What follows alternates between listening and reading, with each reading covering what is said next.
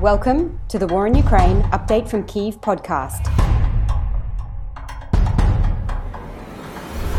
I'm Jessica Ganawa, a lecturer in international relations at Flinders University in Australia, and I'm talking today with Professor Paul Goode. Paul is the Macmillan Chair in Russian Studies and Associate Professor at Carleton University. Paul focuses in his work on nationalism, ethnic politics, and identity, in particular in a Russian context. So I look forward to discussing some of these issues on the podcast today, also in light of Russia's current war in Ukraine. Thanks for joining me on the podcast today, Paul. Thanks very much for having me. So as I mentioned at the outset, your research examines Russian nationalism and the presentation of nationalism by the current ruling regime in Russia, Putin's regime. So before we have a look at how these issues might link to Russia's current full-scale invasion of Ukraine, can you outline the ways in which Putin's regime has attempted to monopolize national symbols and narratives using a kind of a top-down approach?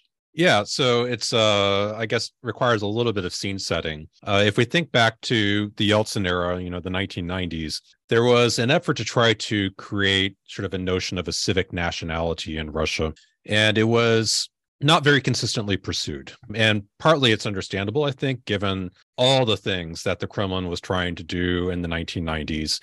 Never mind sort of just the regular turmoil of politics in Russia. The end result, though, was that by the end of the 1990s, there really wasn't a consistent nation-building design that came out of the Kremlin. And I think equally important, there really wasn't a whole lot coming from below either. It wasn't like you had people in civil society or in, economic society coming forth with all sorts of different nation building projects of their own. Instead, there was a lot of focus on day-to-day affairs. There were a lot of grievances that people had, but there wasn't really sort of like a consensus about what the loci of Russian national identity would be. There is even sort of a famous essay competition that was held back in 1996 to get students to suggest what should be, sort of the cornerstone of Russia's national identity. And the only thing that anybody could really agree upon was that being Russian meant you spoke Russian. And beyond that, you didn't really have much to work with. Now, what that meant in practice is that when Putin came into power, he was completely unconstrained. There wasn't really anything that, was going to limit what he could do.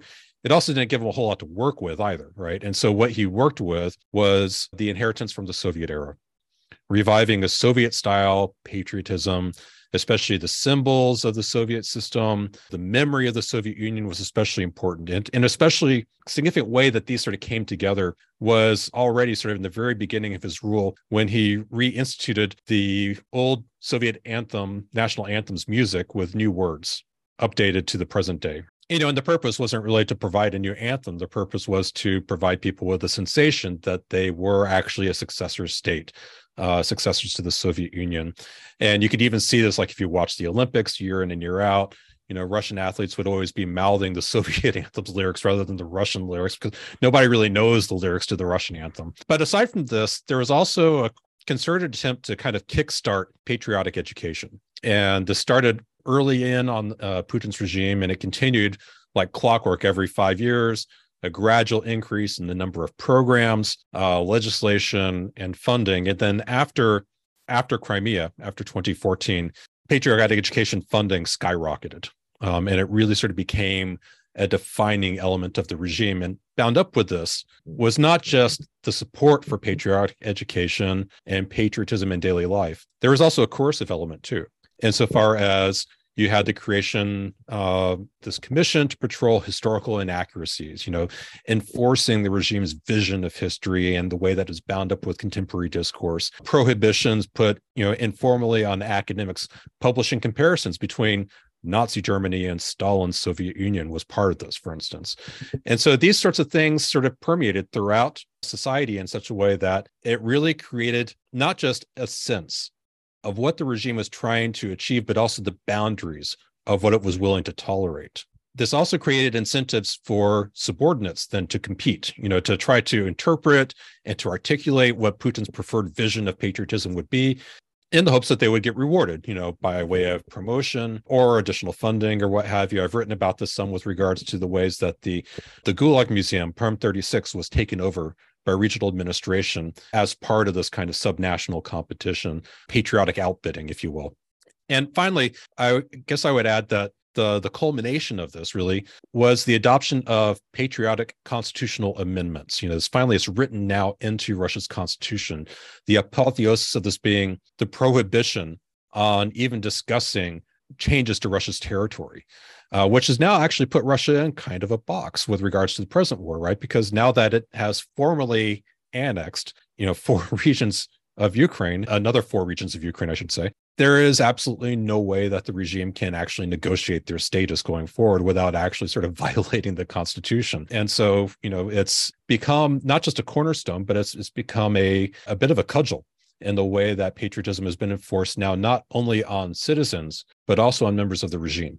Yeah, that is interesting. And we've, of course, already seen, parts of those territories being taken back by Ukrainian forces since that so-called annexation from Putin. And it's interesting how all of this comes off the back of that failure of civic state building during the 1990s that you mentioned, that then kind of left the door open for some reimagining of nationalism, patriotism in a way to sort of define the boundaries of Putin's own regime, and then also linked in with those territorial incursions into Ukraine. So seeing this intensify since 2014. You mentioned the concept of patriotism as well.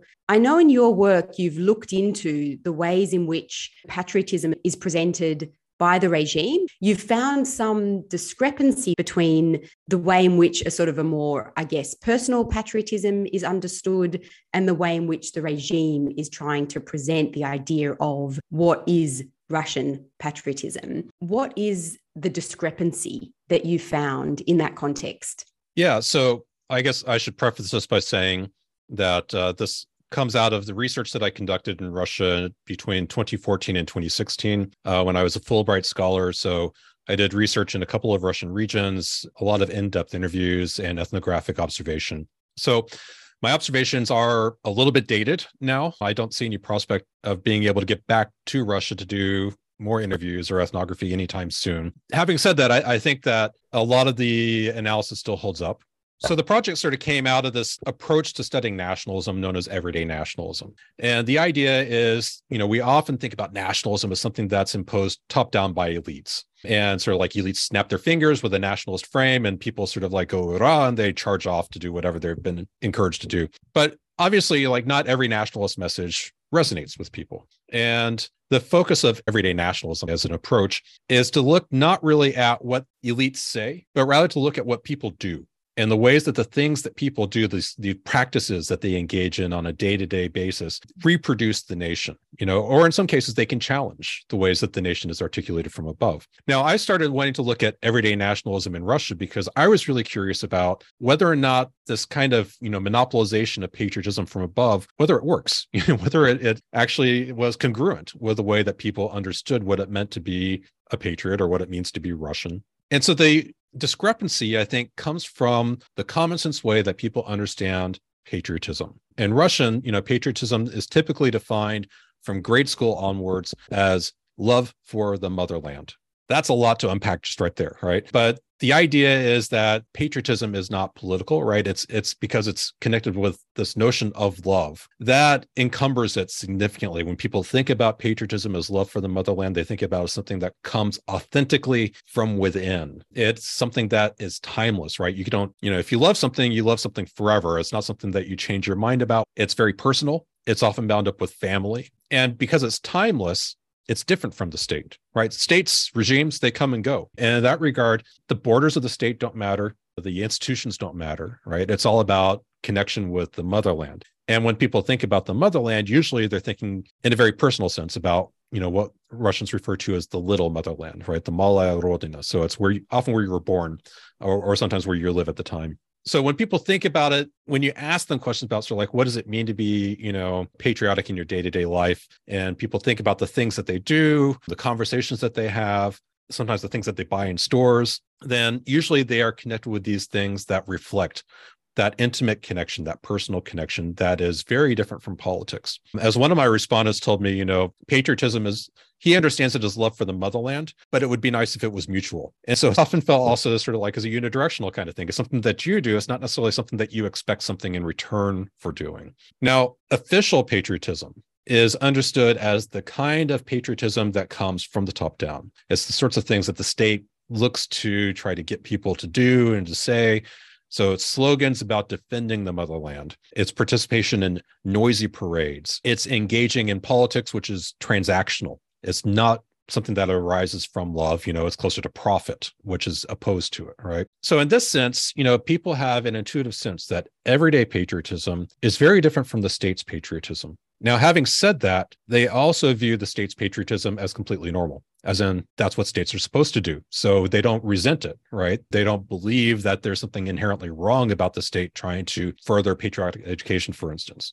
It doesn't really require any effort on their part. And when people talk about patriotism, it never includes things like voting. That's something that is completely absent, the conversation of patriotism, which is not what the case would be, for instance, if you're having a conversation about patriotism, say, in a Western country. There's also a really interesting phenomenon that I encountered, which is that people not only define their everyday sense of patriotism as opposed to official patriotism, but they also describe it as being essentially opposed to everybody around them, as in there's a perception that everybody else is a patriot in the official sense, right? And so, people use terms that you've probably heard, like everybody is zombified, or everybody else is like a hurrah patriot is the term that's often used. And this is not just limited to people who would consider themselves, liberal opposition. This is generally sort of a perception. And so the common response I often heard was, I have a sense of everyday patriotism, but I'm not a patriot like everybody else, in that sense, because everybody else is all for Putin, with the salute and everything. And this is fascinating because it suggests that a lot of the monopolization of patriotism works precisely because it convinces everybody, not that they themselves are a patriot, but that everybody else is. It cultivates this perception that there is a sea of a patriotic majority in Russia that is firmly pro-regime. It definitely raises the threshold for collective organization or collective action. So I think there is this discrepancy in part because it also gives people a refuge from politics and their day-to-day lives, where people already feel like they have very little efficacy in managing day-to-day affairs in politics. Politics is dirty business and they don't want any part of it. Patriotism can be personal, and that gives them something to work with. Mm-hmm. I can imagine that discrepancy has a kind of an atomizing effect on society in the way that you're describing it, that idea that everybody else is buying into this. I should add also, one of the things that came up oftentimes in discussions was that patriotism was associated with not making trouble for others. So not just sort of like cleaning up around one's, apartment building, and keeping sort of like an orderly home and things like that, but also, not troubling other people with things like politics, or questioning authority or what have you. And so in a way, everyday patriotism is militantly apolitical insofar as people that are members of liberal opposition or activists would be viewed, with disdain because they are just engaging in politics from the perspective of an everyday patriotism approach. Yeah. So we've seen with Russia's full-scale invasion of Ukraine this year, and I guess also going back to 2014, some observers have said that this is driven not only by a desire for territory and resources, but also by some kind of idea of the Russian nation, certainly by Putin himself, maybe elites in his regime, but possibly also on behalf of just the general Russian population. Can you share your perspective as someone who has followed the Russian domestic context for a long time? To what extent do you think that the factor of nationalism is a key driver in Russia's actions in Ukraine? Yeah, that's on the one hand, it's a very complicated question. On the other hand, it's probably deceptively simple. The simple side, I think, is if we start with the elite side of it, the regime side of things. I mean, nationalism has definitely been part of Putin's rhetoric, and you see this very clearly in everything that he said or wrote about Ukraine, especially starting from his editorial that was published in the summer of 2021. But the statements all throughout have essentially been along the lines that, Ukrainians and Russians are one people. The breakup of the Soviet Union was unjust.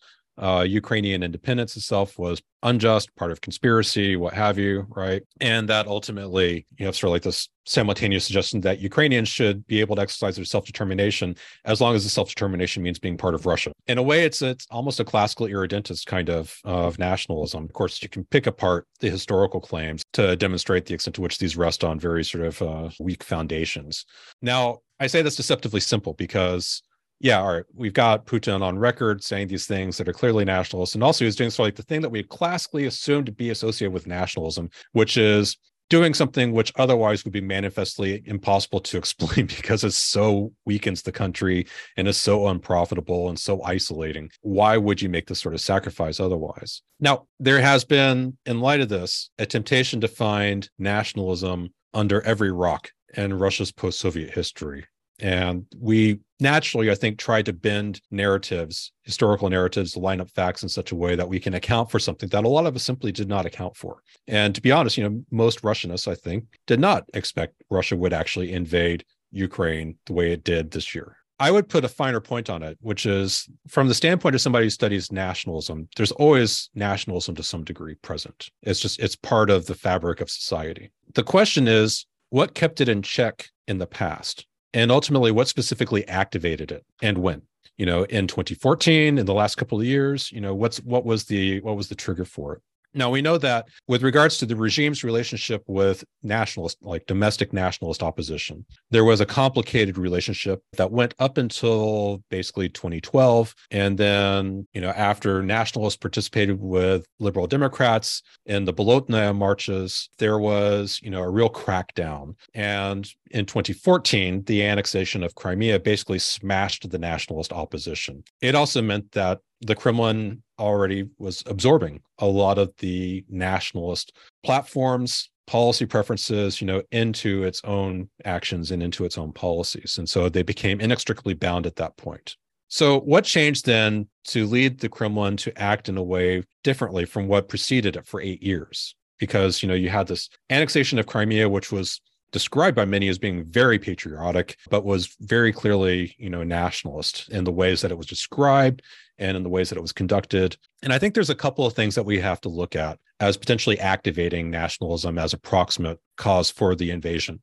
The first is COVID. This has been theorized in a number of different ways in terms of Putin's isolation, in terms of adjusting his time horizons as an autocrat and thinking maybe he's on borrowed time. Definitely as far as increasing potentially a sense of vulnerability, personal vulnerability. Now, this is all a little bit of psychoanalysis, right? We can't really look into the mind of Putin, but I think these are sort of important things. But COVID also shined a light on state weakness. And so even when the regime was on paper stronger than ever before, it was highlighting gaps in its ability to realize its own objectives, to keep its own people in line, possibly its ability to dominate society. And where we really saw this then come together with regime anxieties and COVID was in Belarus in 2020, because Belarus in 2020 was a shot across the bow as far as the Kremlin was concerned. And Russia was very careful about making sure that its invasion of Belarus was not overt, that its support for Lukashenko was sort of like very carefully sort of presented.